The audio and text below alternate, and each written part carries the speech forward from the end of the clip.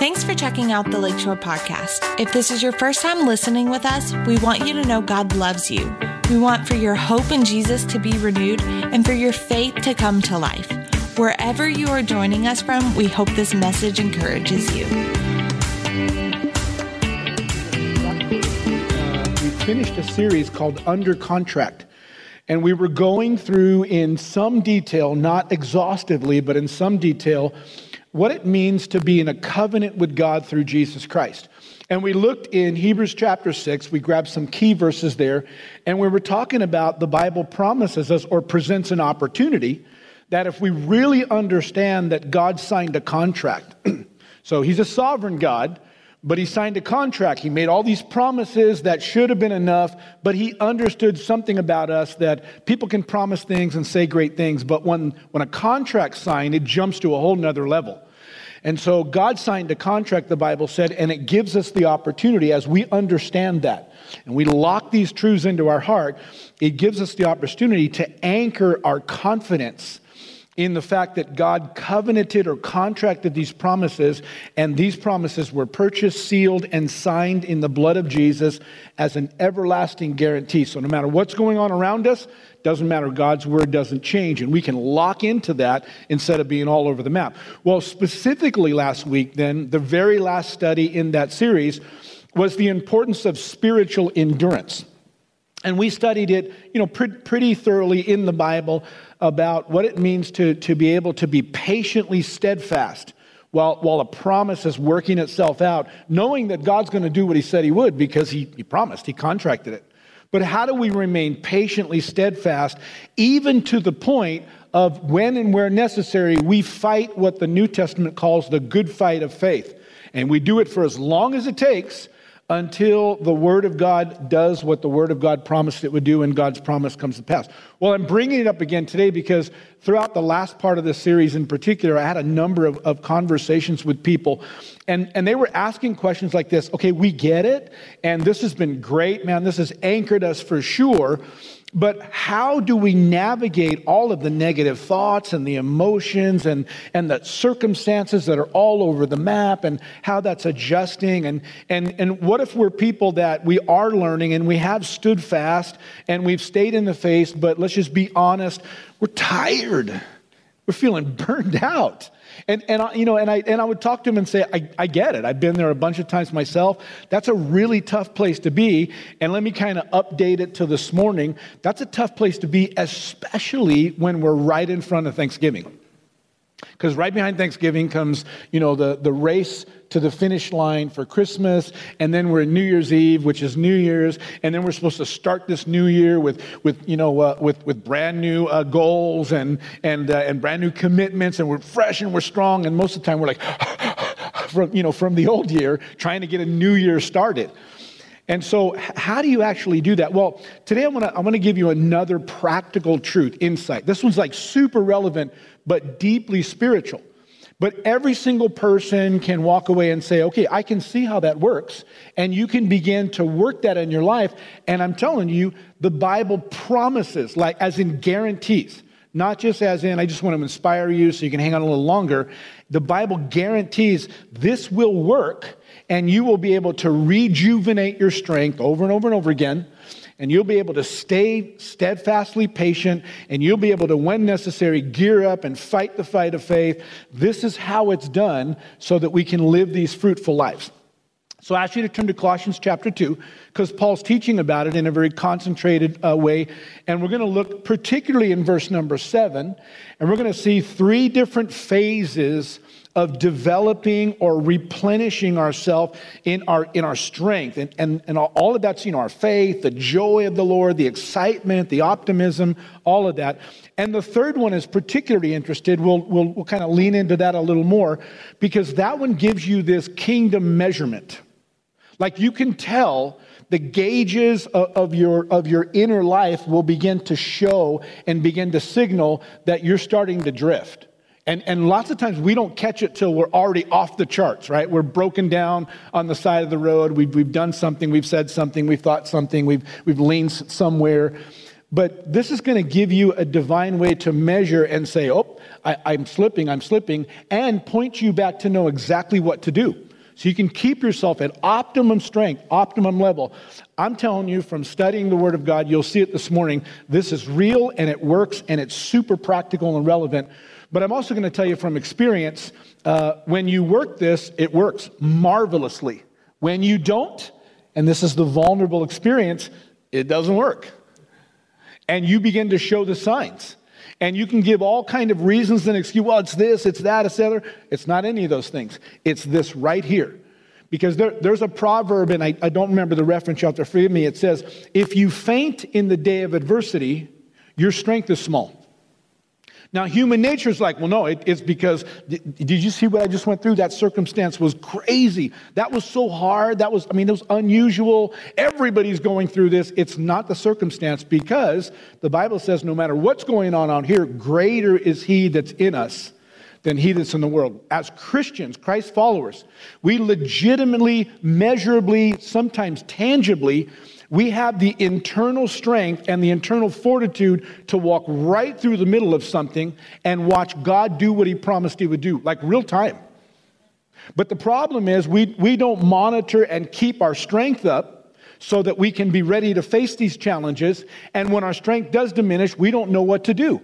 And so we end up going to something that makes us feel good temporarily, but usually ends up draining our tank even further, and we fall off the dial, and somehow we have to find our way back, knowing God's faithful, but not really sure what just happened. This is going to clarify so much. And as I begin to see this and put it into practice in my life, I'm telling you, it's stabilized, and it gives me the ability, long before the crash and burn, it gives me the ability to say, okay, you need to make some adjustments. So Colossians chapter 2, we're going to start back in verse 6 and get a ramp, and then eventually we'll read through verse 8, but verse 7 is our focus. You'll see why in just a minute. Colossians chapter 2, verse 6. It says, as you therefore have received Christ Jesus the Lord, listen to this, so walk in him. Now I have to stop right there, because that phrase walk in him is a Greek word, peripateo, and it's really important because it literally means to walk around. But it carries this undertone, this meaning of somebody who has formed a pattern or a pathway in their life. And it's literally picturing somebody who you've lived in your house long enough where literally when the lights go out, you can find your way in the dark around the furniture because you know where everything's located. There's a path that you could almost do this with your eyes closed. In fact, for some of us, it's automated. And if we don't stop and catch ourselves, we'll just go on the automatic path. I can't tell you how many times I've come out of my neighborhood and made a right to head to the church, and we're not going to the church. But this, I go to the office all the time, and so if I'm not thinking, it's just automated, and I've got to flip a U-turn and head back to where I need to go. And so this peripateo is talking about, it's important that we form a pathway. We form certain rhythms in our life that become so routine to us. This is what defines us. He says, after you've received Jesus Christ the Lord, form a pattern. Form rhythms in your life that will govern how your life flow happens. And so he says, so walk with him. And now he's going to tell you 3 areas that you can watch and monitor and measure, and they'll help you form this pattern and hold to the pattern. Verse number 7, rooted and built up in him. We're going to talk about each one of these. And established in the faith as you've been taught. That's really important. And then the final one is abounding in thanksgiving. So let me just go over these 3 things and show you how super practical they are, but deeply and profoundly spiritual. Here's number 1. The first thing that you have to engage and develop in order to replenish your faith and kind of keep yourself going in the right place. Number 1, you've got to become rooted and growing in a relationship with Christ. And that's what the first part of verse 7 says. Again, let me just kind of back up and get a ramp. Verse 6, as you therefore have received Christ Jesus the Lord, so walk in him. Find this pattern, this routine. And the first part of the pattern is rooted and built up in him. Well, the word rooted there is really important because it literally means to be firmly and deeply embedded. And it gives a picture of whatever has been embedded, whatever has been firmly rooted, it makes that particular person or object fixed and steady and stable and strong. And this is painting a picture really in the Hebrew of this strong tree. And this tree has pushed its roots down so deep that it's finally reached the right source of nourishment, the right source of nutrients, that it can push those down deep and it can keep drawing constantly up to make sure that it has everything it needs to draw. But not just deep, it's also pushed its roots so wide that it's just gripped down in the earth so that it can stay in place. It can remain stable as it's drawing nutrients and growing, so that no matter what's going on in the weather, no matter what's going on in the environment, no matter who's climbing in its branches and swinging around on it, no matter what rope is tied to leverage to it, the Bible's painting a picture that it can hold strong, it can stay nourished, and it can stay stable. And that's why it says not just rooted, but built up. Because this is another Greek word, and this particular Greek word is a triple compound, and the first part of the word, it literally is referring to a house or a building.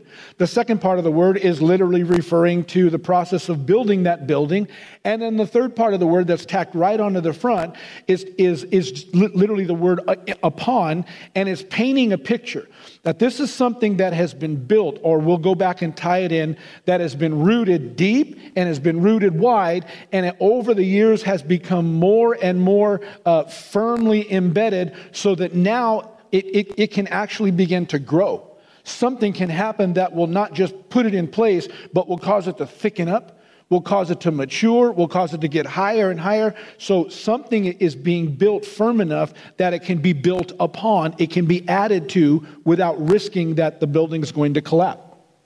So the first thing we have to do is we have to understand how do we become rooted and growing in a relationship with Christ, and we've got to engage that. Here's step number 2.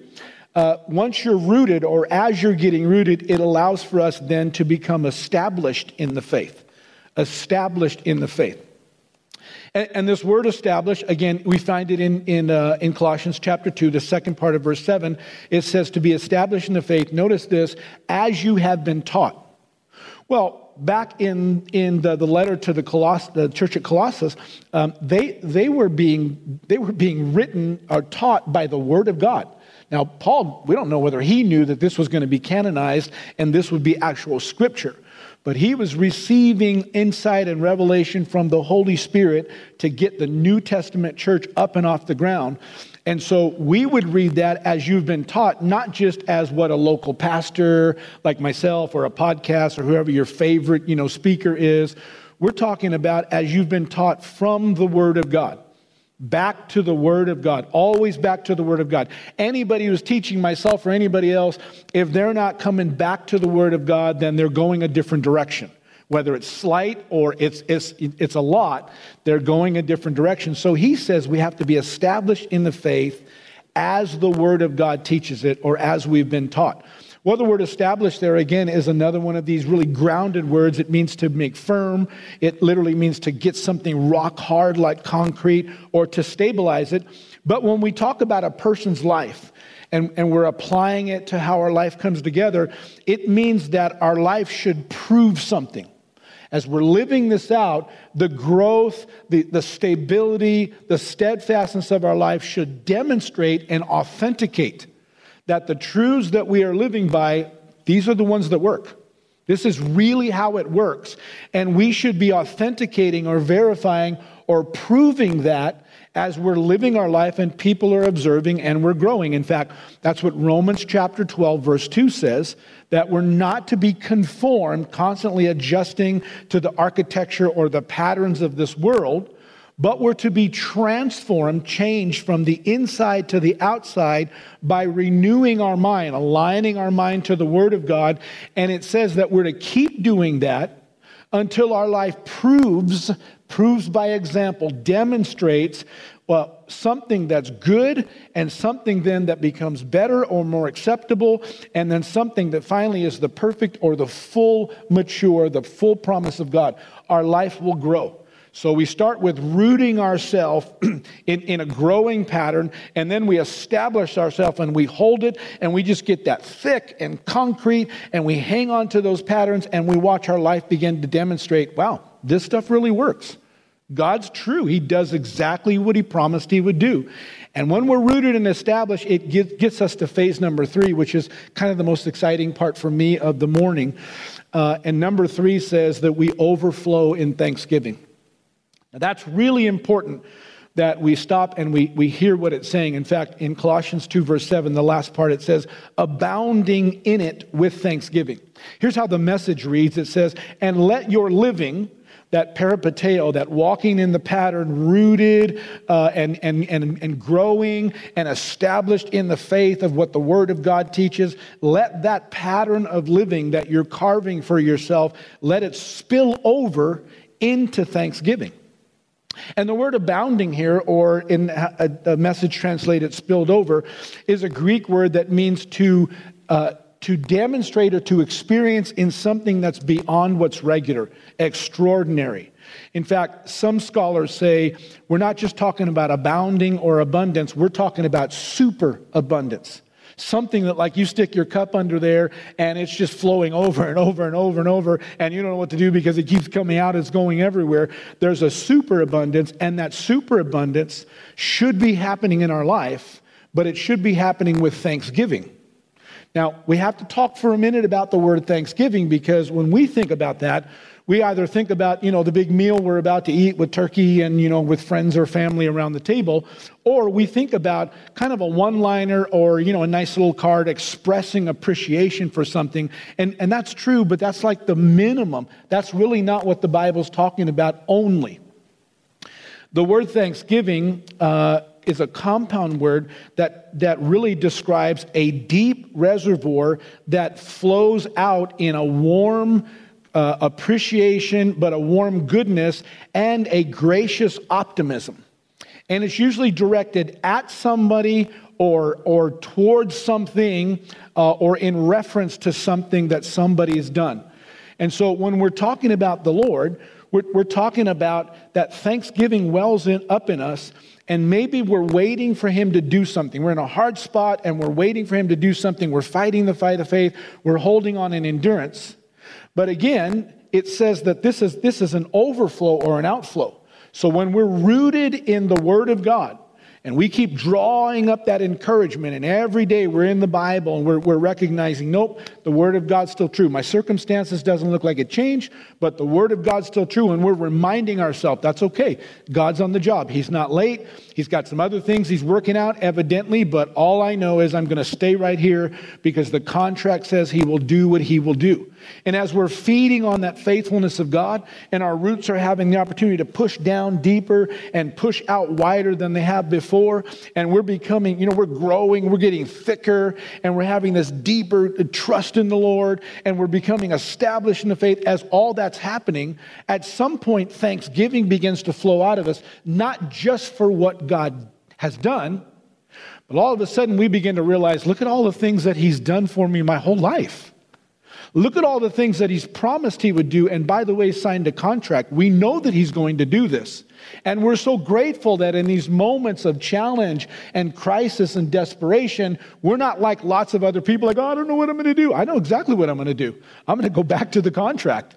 I'm going to go back to the Heavenly Father who loves me, and who's promised me, as Spencer said this morning, if I've already given you Jesus, I'm not going to be stingy with everything else. I want to give to you what I promised I would give to you.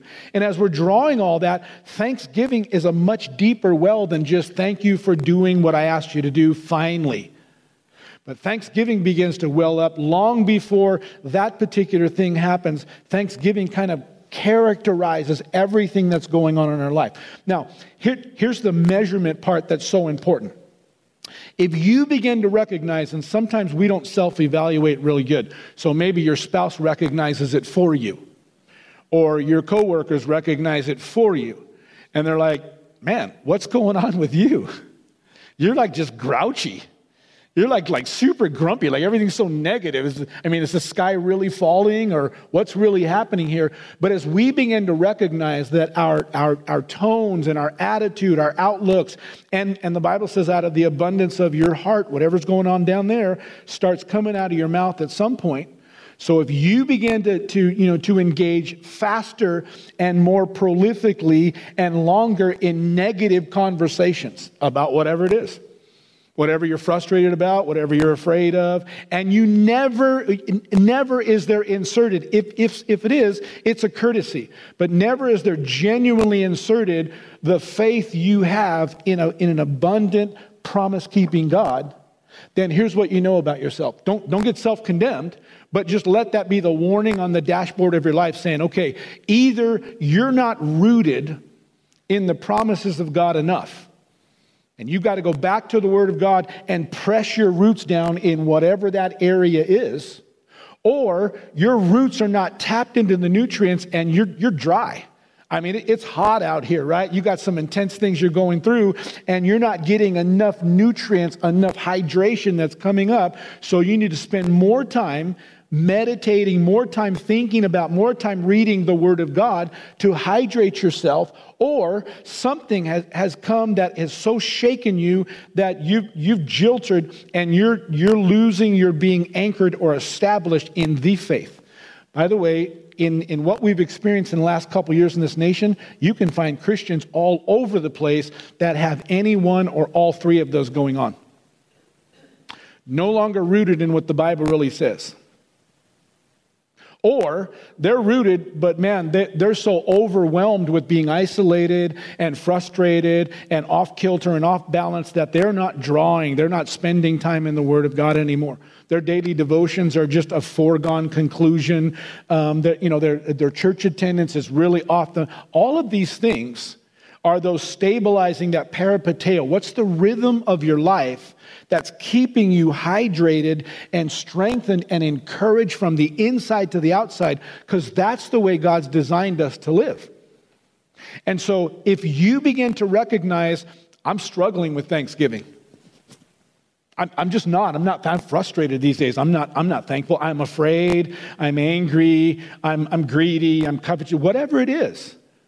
Then listen, don't beat yourself up for feeling that way. Recognize you've got a dash light going off in your life. And recognize, okay, so let me go back. Am I not rooted in whatever that is anymore? Finances. Am I not rooted? Do I not believe that God is my source? That God can supply, will supply all of my needs according to His riches and glory. I don't care what's going on in the economy. I won't do without, because the Bible says, I've never seen the righteous forsaken, nor his seed begging bread. God will take care of me. I'm His child. He won't let me go hungry. And see, if you're not rooted in that, you don't have a confidence in that, then you need to go back and root that. Sometimes we are rooted, like when somebody confronts us, no, I totally believe that. Okay, then you're not drawing up enough nutrients. And it's really hot out there right now, and you're starting to be dehydrated because you're just simply not pulling enough in. You're hearing so much about the news and the threats of what's going on in the job, and you're looking at the trends and what if this and what if that, and you're not feeding on the consistency and the generosity of a God that promises He'll meet your needs. And so you're getting dry, right? Or maybe something has happened and it's just challenged every single one of your values. And you're like, I don't even know if God cares about my finances anymore. I'm not even sure that God wants to meet my needs anymore. Maybe that's part of the Christian experience. We suffer as much as possible and then we want to go to heaven, so we'll appreciate heaven more. Not biblical, by the way. But I'm telling you, this happens all the time. And rather than just wallowing in unthankfulness, rather than just letting myself get more and more negative and the people around me start isolating, because who wants to be around that person, right? You'll try to encourage them, but after a while you're like, hey, dude, you're just not accepting this, so no, I'm not going to have coffee with you. No, I don't want to hang around you right now. I'll pray for you, but I need to be over here because you're starting to drag me down. But see, we have this phenomenal warning light on the inside of us that says something's going on, because Thanksgiving, listen, if you're a believer, Thanksgiving shouldn't have to be manufactured. Thanksgiving should be an outflow of a heart that's rooted, that's drawing up nutrients and growing, and that is becoming more and more established in the faith. And so it's a great little metric for us to look and say, oh, okay, so that's how it works. And we know what to do on every single occasion. Now, let me kind of take you a little deeper into this, and we're going to go to Psalm chapter 1 and see something that will give you the exact step. Well, how do I do that? I'm going to show you. But let me just kind of go down this pathway so you don't think I'm just taking a couple of isolated passages. Mark chapter 4, Jesus himself makes this big announcement to this huge crowd. He's saying, whoever has ears to hear, pay attention to this, because this is the key to understanding so many things in the Bible. And I'm going to put it in short. Jesus said, the whole kingdom of God works like a farm. Now, Christians don't always understand that. We think it works like a landscaper. If we can get to the right conference or the right service with the right music and the right atmosphere and just the right, words, and we have just the right feeling, then we can go and God's just going to plant a giant fruit-bearing tree right in the middle of our life, and we're going to walk out and life is going to be awesome and we'll never be the same again. I'm not saying God doesn't do miraculous things, but that violates the pattern of growth and maturity in Scripture. God can break an addiction off of you, but you still have to go back and peripateo, root yourself back in the healthy patterns. God can do a financial miracle for you, but you still have to peripateo, go back and root yourself and establish yourself in the framework of New Testament stewardship so that God can keep blessing you. And so Jesus said the whole kingdom works like a farm. Well, several times in the Bible, we're referred to as Christians as trees of righteousness. And here's something that you don't have to be an agriculturist or a farmer or, even have any interest in plants or, or gardens or to know this. Before a fruit-producing tree can actually begin to blossom and bear fruit, I'm talking about ripe, rich fruit proportionate to what that tree is designed to do. The first thing it has to do is to push its roots down deep enough into the soil to, number one, anchor itself, and to, number two, draw from the nutrients. Then once it's anchored and once it's drawing from the nutrients, then it can begin to send its limbs up and send its limbs out to prepare for fruitfulness to come over the seasons, over the time of their life. This is not negotiable. If you don't get a little sapling planted right, and most of the time you'll see, people that are knowledgeable or landscapers, they'll put those 3 guy wires to hold it in place while the roots are getting cemented. But if you don't get that done, then you can't expect for this tree to be the fruit-producing tree. I don't care what the little tag from Lowe's or Home Depot or wherever your landscaper promises, if you don't let those roots settle down. But once it gets anchored and it's being nourished, listen, from below. That's all in secret, right? That's all behind the scenes. That's not what happens in Publix when people are oohing and ahhing and looking at the pretty blossoms and wondering when can we start filling up our baskets full of fruit. Below the surface where nobody else gets to see, once it gets its roots pushed down and it's drawing up the nutrients, then it can endure the cycles that happen while we're waiting for the fruit. And that's the rain and the heat and the snow and the gusts of winds that are flopping it all over the place. But it can endure that. And by the way, the bigger the tree, the greater the anticipation of the fruit, the deeper and the wider the roots have to go. It's going to take a while. So when we're thinking about what the Lord's speaking to us and the things we're asking God for, and the dreams that we have and the goals for our life, this is what I want to see the Lord do in my life, and I really believe that's wonderful. But have you taken any time at all to stop and say, so how deep are my roots going to have to be? How wide are my roots going to have to spread in order for me to begin to see not just something that's good, but something that increases to better, and finally something that's fully mature? It's like, that's what the Lord promised me way back there. And I've been working, letting him do what he does in his life. Now, this all makes sense when we're looking at a tree. But when we pull it in spiritually, we have to begin to understand, listen to me, this process is not quick. The Bible never promises that. It's not easy. It never promises that. In fact, it talks the opposite. That's why we talked about endurance and the fight of faith. And by the way, it's not a one and done process. It's not right conference, right service with the right atmosphere, the right music, and wham, all of a sudden you're a different person overnight. God will deliver you. God will start something radical. He does that all the time. But then it's up to you to peripateo. Carve the groove. Start working this thing out so you can stay fully matured. And this is the way the Lord works. Now, This is so important that there's one more verse in Colossians before we quickly jump to Psalm 1. And by the way, once we get there, it's going to be just kind of a quick pace verifying some stuff.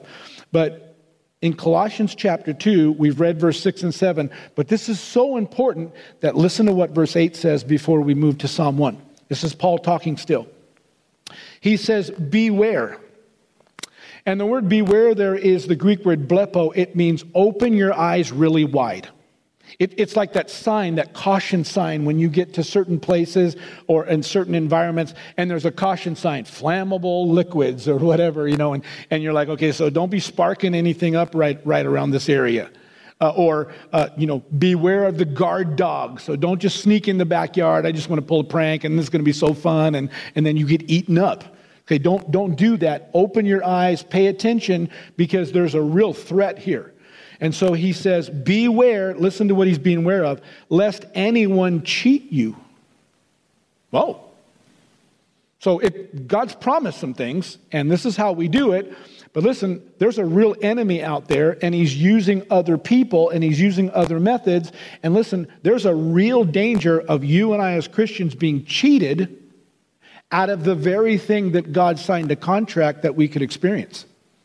And this is how he says, beware lest anyone cheat you, listen, through philosophy, empty deceit, according to the tradition of men, according to the basic principles of the world, and not according to Christ. Welcome to the world we're living in right now. Everybody, even other churches and denominations and pastors have opinions different than the Word of God. Well, let me just tell you how I see that. Yeah, but you just have to understand, we live in a day and age. It's philosophies. They're deceptive. They sound really good. But on the other side, they're empty. They're easy to swallow because they don't really, they make you feel better about yourself, not really challenging you, not really forcing your roots to go down and go wide. Instead, they're just saying, yeah, but we just everybody's in the same boat. We totally get that. And it's really just excusing some things away. But while it's doing that, it's cheating you because you're not coming back to these basic understandings, these basic principles, the basic truths of the Word of God that says this is how it works. You work it, and it works for you. You don't work it, and the warning light on your dash is going to start going up. And when it does, you don't have to look too far to say, what's going on with me? I can tell you. You're not rooted. You're not drawing. Or something's hit you so hard, it's shaken you're being established in the whole faith. I just talked to a couple again this week, and they really did have something that just slammed them. I mean, this is like extraordinary, out of the ordinary. And one of them sat there and said to me, I don't even know if I believe in God anymore. And I thought, yeah, I get it, by the way. In the moment, I get it. This was like you've been plowed into with a Mack truck. I get it. But this is the opportunity to go back and say, no. I got roots here. I'm not going to let myself be shaken. I'm going to make sure to reconcrete myself in trusting God no matter what comes down the path. Now that's Colossians chapter 2, verse 6, 7, and 8, right? Super power-packed and really practical. Ask you to turn to Psalm chapter 1, and we'll go really quick on this. But listen to Psalm chapter 1. I don't have to teach about it because Psalm chapter 1 teaches the exact same thing. I mean, it's like they knew it in the Old Testament. Paul's giving us the upgrade with the new contract, the new covenant, and the New Testament, which becomes more clear, and we have more of availability to actually pull it off. But this has been true all the time, and it's true in the Old Testament. I'm just going to read Psalm chapter 1. It's only 6 verses. And as I do, I'm going to point out the parallels so you can see how it's a perfect overlay with what Paul's teaching in Colossians 2. Psalm chapter 1. Blessed is the man who walks not in the counsel of the ungodly. Remember the empty, deceitful philosophies, not according to the Word of God. Blessed is the man who does not walk in the counsel of the ungodly, nor stands in the path of sinners, nor sits in the seat of the scornful. Now, we don't have time to teach, but let me just point this out so you don't miss it. If you begin dabbling in the philosophies of what's going on in the world to the point that they contradict the things of God, I'm not saying we don't keep up to date. We don't, educate ourselves. We don't understand. I do this as much as I know how on a regular basis. Okay? But when you begin to allow them to contradict the truths of God's word, listen to me, you put yourself on a downward spiral. And I want you to notice this person. It says, blessed is the one who didn't do this. Let's look at the person who did. They just listened to the counsel of the ungodly. So they're walking through the office and, they're wrestling with something. And somebody says something. They're like, hey, what did you just say? Well, I just read an article. I took a class one time. Here's really what's going on. And they lay it all out. The Bible says that you're listening in the counsel. And then all of a sudden, you're not walking and overhearing. You're standing. You've stopped. You're peripateo. And now you're standing somewhere else. And if you don't pay attention to that, pretty soon you'll be sitting. And once you're sitting, it's like this is your new devotion, by the way. This is what you're devoting your time and your deep attention to, and now you're drifting your roots over into something else, and you're going to get exactly what you pull in. This is how the Bible teaches. So, blessed is the person who doesn't do those things. Verse 2, but his delight is in the law of the Lord, and in his law he meditates day and night. And as he does, verse number 3, listen to this, he shall be, or literally he shall become, a tree planted. That's that phase 1 we saw in Colossians 2. He's rooted and he's growing. Roots are going down, roots are going wide. He's pulling up nutrients. So he shall be like a tree that's planted, notice this, by the rivers of water that brings forth its fruit in its season. So that's phase number 2 in Colossians 2:7. He's established, and he's established so he can hold on and keep thickening up so that he can become fruitful in every season, increasingly fruitful. That fruit's getting bigger and riper and richer and sweeter because he just stays there, and the tree is growing stronger and more mature. And so this is fruitful. And it goes on, listen to this, and said, whose leaf also does not wither. No crumbly, no moldy, no bug-infested little holes in the leaves. And what's going on with that tree? Whose leaf also does not wither, and whatever he does prospers. This is abounding in thanksgiving. The attitude there is such an attitude, not just of gratitude to the Lord, but of optimism. I'm thankful for what God promised he would do. I don't see it yet, but I'm thankful because God's faithful. I'm thankful for what he already did, and therefore I can be thankful for what I know he's going to do at some point. I live in this faith-filled, optimistic, nothing's going to throw me off kilter. I'm just so happy to be in a relationship with Jesus because he's my all in all. By the way, this shows up in a lot of places in the Bible. Romans chapter 1 puts thankfulness right in the downward spiral of people's lives. It says when they knew he was God, but they wouldn't acknowledge him as their God, neither were they thankful. What's that about? Well, they weren't drawing up enough. The thanksgiving, the optimism, the trust in the Lord wasn't overflowing out of their heart, which allowed them to lean in and be deceived. And from there, it just goes downward in the spiral, and they begin to look for other gods. Philippians chapter 4 says if we're going to come and we're going to let our requests and our petition not be anxious or stressed out about anything, but we're to bring everything to God believing, it says with thanksgiving.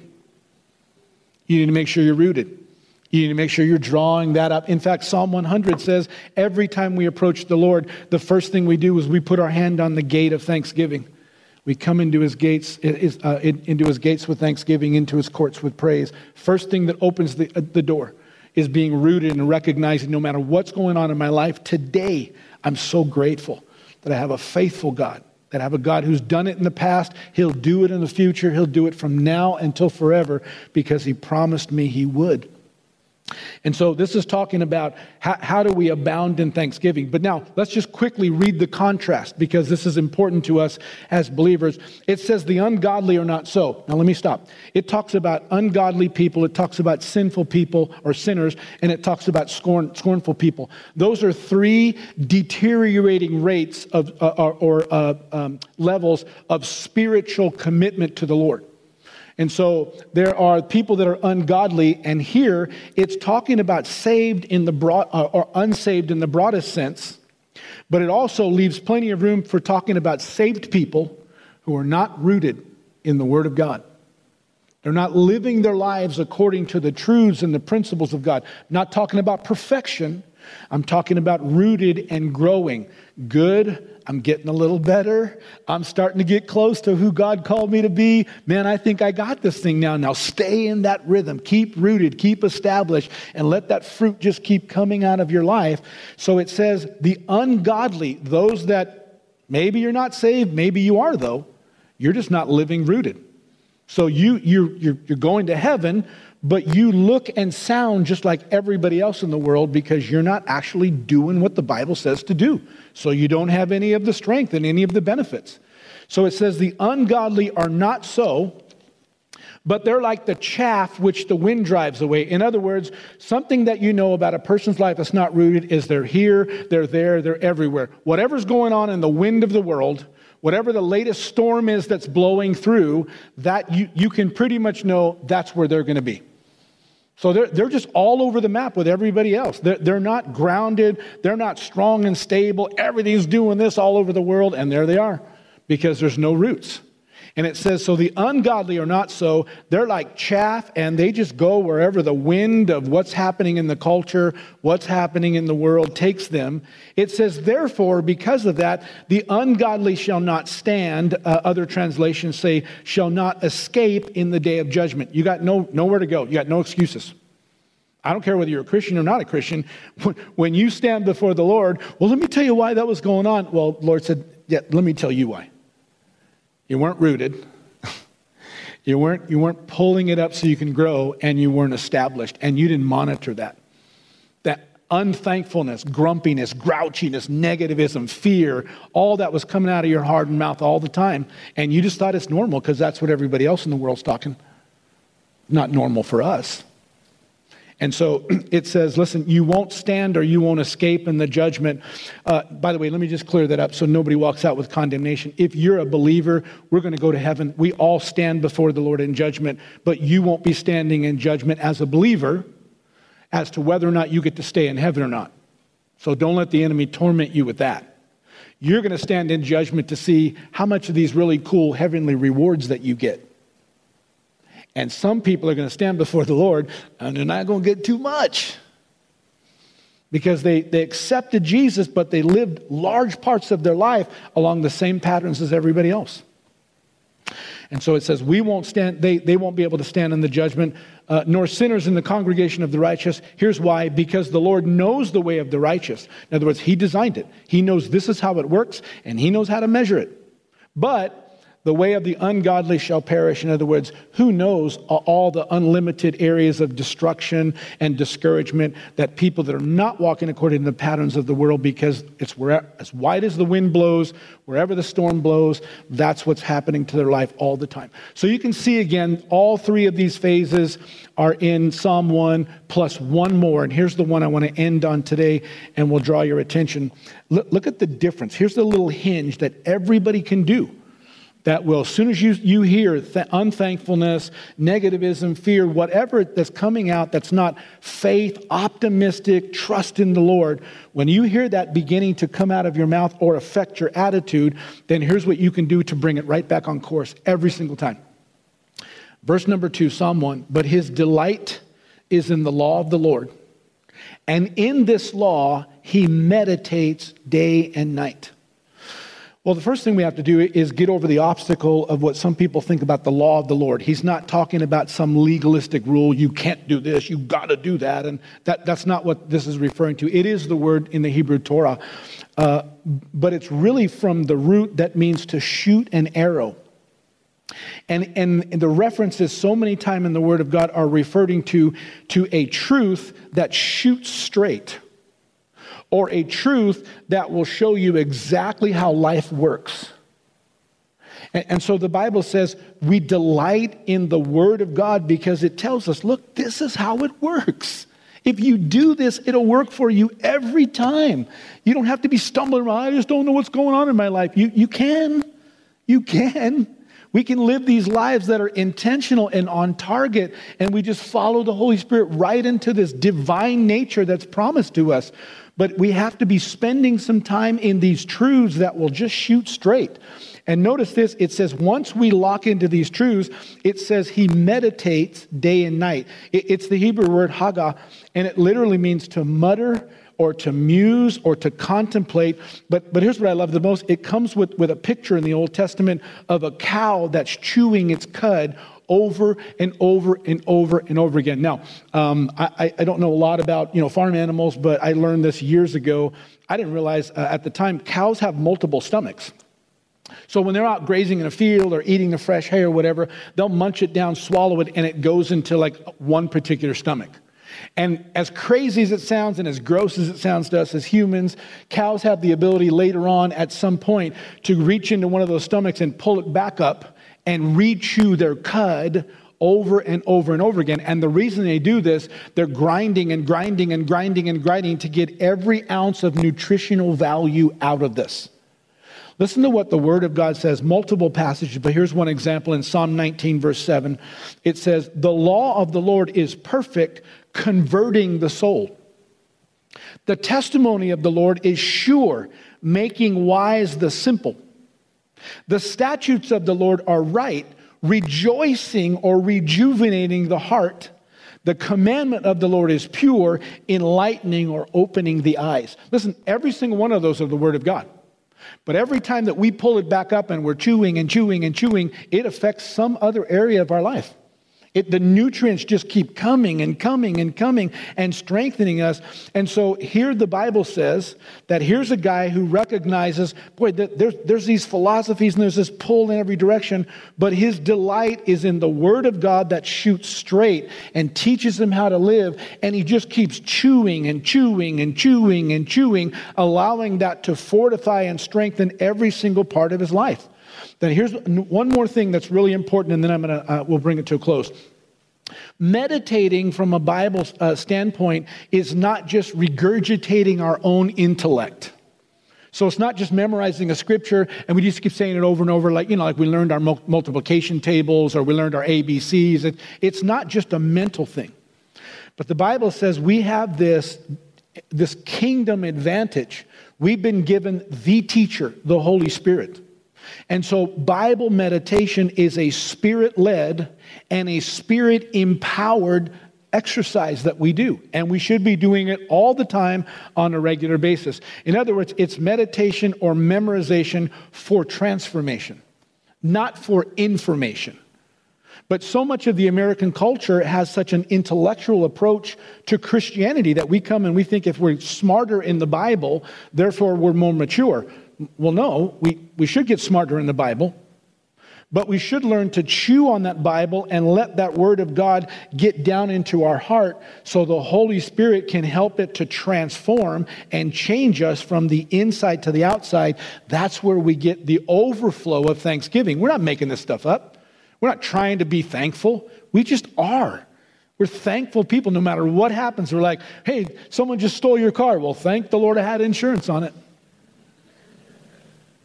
I'm not just being playful about this. I'm telling you, it's hard when a person's rooted and drawing from the faithfulness of God and they're established in who God says He is and what He promised He would do. It's hard to get that person to stay in a negative place, even for just a short period of time. They'll always bounce it right back to something that they're grateful and they're optimistic about because of the faithfulness of God.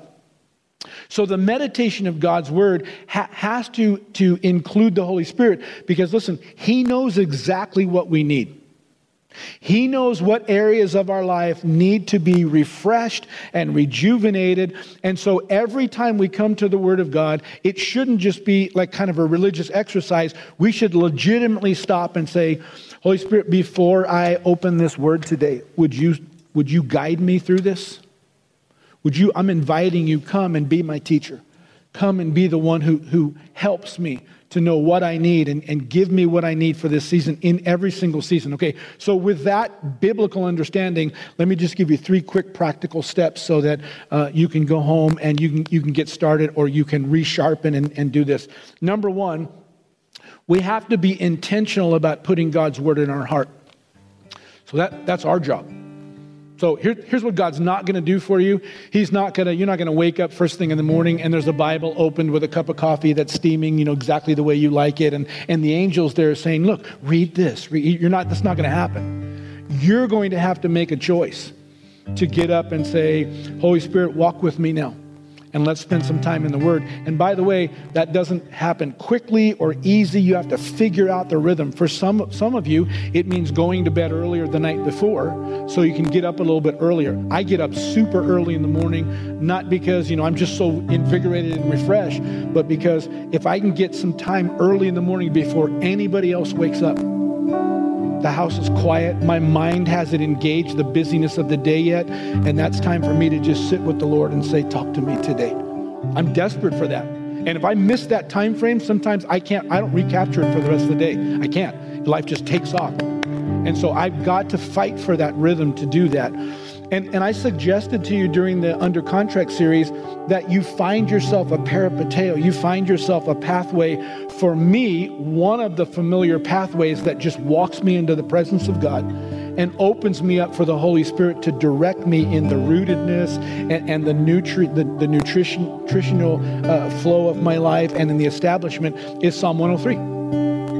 Because it starts and it says, bless the Lord with all of my soul and all that is within me, and don't forget his benefits. And then it walks me through 5 giant categorical promises of God, who forgives all of my sin. And I go through this and I say, Lord, is there anything between us? Is there anything that you need to talk to me about?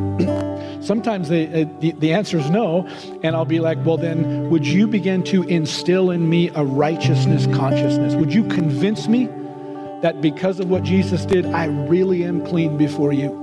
That you really are excited to see me? And all of those are works of God and works of the Word of God to reposture our minds so that we know that how God feels and where God stands. It goes on and says, who heals all of my diseases? I'll stop and I'll say, Holy Spirit, is there anything that's in my life that needs to be healed? Not just physically, but emotionally, mentally, in my relationships. Is there anything that's out of sorts? And I'm just take a few minutes. And then sometimes I'll go on and say, well, then, Holy Spirit, would you convince me from the inside out that I have a health package that comes straight from you? That there's certain parts of my life that I've literally got a spiritual immunity that's built up that will repel disease and sickness and other things that are plaguing people out here, because you promised me that by the stripes of Jesus, I can walk in the same health and healing that Jesus did. Jesus embraced lepers. Jesus was around all the sicknesses and the disease, the life-threatening things of the day. It couldn't touch him. Well, the Bible says that we are part of Jesus's body. So I'll take some time and say, Holy Spirit, talk to me. He redeems my life from destruction. That's not just that he rescues me, he replenishes me. Lord, are there areas of my life where I'm in debt? Areas of my life where I've got a deficit. I just don't have enough. Well, would you come and talk to me about that today? Minister to me. Help me to show me how to catch up. Show me how to build that back up. Who crowns me with loving kindness and tender mercy, who gives me opportunities, who gives me favor behind the scenes with people and situations so that life can move forward into God's plan. And then finally, who satisfies my mouth with good things so that my youth is renewed like the eagles. That one's becoming more precious to me the older I get. Because I'll tell you, I don't bounce back like I used to when I was in my 20s and in my 30s and in my 40s. Now, I don't get down in those places as often because I'm a little wiser than I was before. But I need the Lord to replenish my energies. I need him to invigorate me so that I can see where the next adventure is and I can be going in there with excitement and with thanksgiving and with a sense of confidence. Listen to me. But all of those things, I'm constantly saying, Holy Spirit, where do you want my focus and attention? Talk to me. Sometimes I can walk through all 5 of those in probably, 6 or 7 minutes. Other times I get stuck on maybe the first or a couple of them, and it takes me an hour or more. I never get out of that. But that's what the Holy Spirit's telling me. This is what your roots need right now. You need to draw from that so you can stay solid. Next, I usually keep somewhere close at hand the God's Promise book. Because once he highlights one of the areas, then if I need to, I can grab that God's Promise book and look at that particular area. And there's a whole collection of scriptures that are complements, that are related to that and expanded. I can see some other things. But again, I'm not just reading and choosing which one I like. I'm saying, Holy Spirit, are any of these helpful? Do any of these speak to what you want to get across to me and support that? And oftentimes the Holy Spirit will highlight one. Listen to me. If you'll open up to the Holy Spirit and you'll open up to the Word of God, I promise you, He's faithful. He does every single time. He will highlight something into your life and you can move forward. When that happens, you move to step number 2, super practical. You meditate in that word of God, listen, until transformation happens. You don't stop. Sometimes it'll take a day. Sometimes it'll take an hour. Sometimes it'll take a week. Sometimes you can meditate on something for months and you're chewing and chewing and chewing and chewing. And you can feel that things are getting better. You're getting your head wrapped around it, your heart wrapped around it, but you're not quite there. So you bring it up and you just keep chewing it. Listen to me, if you have insomnia, meditation is one of the best ways that I've found. So I'll lay in bed at night and I'll grab some of these scriptures and I don't just wait till I drift off to sleep. I'll lay in bed at night and I'm going over and over the promises of the Word of God and I just drift right off into sleep. Sometimes I'll wake up in the middle of the night and I'm still meditating on and the Holy Spirit will be speaking something to me. Sometimes I'll wake up in the middle of the night, I can't sleep, but I know exactly what to do. I open my Bible. If I watch TV, well, I'll stay up until I'm tired again and I may or may not sleep well. If I listen to a podcast or do something, but if I open the Word of God, listen to me, it nourishes me. It brings peace to my life. And it allows me to drift off into this sleep thinking about the Word of God. By the way, if you're going to stay up to spend time with God, the devil will leave you alone. He does not want you up spending more time with God. He'll say, hey, I might as well go back to sleep then. But if you're not going to do that, he'll do as much as he can to disrupt your rest because when you're tired, you can't think straight. And so this is part of that. So we meditate till it happens. You know, Hebrews chapter 4 says that the Word of God doesn't come to us in complete thoughts. It's little seeds. It's little tiny vitamin-packed energy cells or fuel cells. And as we put those into our life, it begins to scatter all the way through the inside of us. And it splits things in half so we can see what we couldn't see before. It begins to whisper things to us so we can understand things we couldn't understand before. It begins to share with us and show us things that are creative and maybe more strategic and more intentional that we would have never come to those conclusions on our own. But it comes in these little tiny seeds that we're chewing and chewing and chewing and chewing. In fact, Isaiah 28:10 says that real spiritual growth happens line upon line, precept upon precept. As we get those into our heart. We already read Romans chapter 1 that says, as we chew on the Word of God, that our life demonstrates this works from the inside out, and it'll bring us from the good to the better and finally to the best that God has to offer and what He promised us. Listen, as you're doing those things, here's the last thing that will happen. I promise you, based on the validity of God's Word, listen, thanksgiving will begin to rise. And as it does, you got to let that flow. You can't hold it in. Sometimes the pride thing, it's like you've been all grouchy and all of a sudden, you're just Thanksgiving. You need to go back and fix that. Hey, listen, I know I've been a little grouchy lately, but man, I just spent more time with the Lord and I just realized it's going to be okay. God's faithful. In fact, last scripture I'm going to read you, Colossians 2:7 again, but listen from the New Living Translation and we're closing. It says, let your roots grow down deep into Him and let your lives be built upon Him. Then your faith will grow strong in the truth you were taught, and you will overflow with thanksgiving. I don't know what you're going to face during these holidays, and maybe you're looking forward to it, the regathering of friends and family. Maybe you're not. Maybe you're like, oh my gosh, I'm exhausted even thinking about it. It's never a good time. And listen, you can't change everything, but you can change you. And here's my encouragement. It doesn't take very long. Begin to meditate in the Word of God, even if it's just a few minutes every day. Put that Word in your heart and watch what happens. It changes you from the inside out. And thanksgiving, optimism, faith, a good excitement for what God's going to do will begin to come up in you and it'll just overflow. Once it does, nobody can talk you out of it. They can try to get you to be negative, but you're like, well, I get everything you're saying, but I'm telling you, I'm just excited because I know that God's going to do what He promised He would do. This is a real thing. It really works in a way that the Bible promises it does. We're going to wrap today up. Thanks again for listening. To hear more messages like this one, make sure to subscribe and check out our podcast channel for more messages. If you like what you're hearing, share it with your friends. For more content from Lakeshore and information on services, check us out at lakeshorecf.com.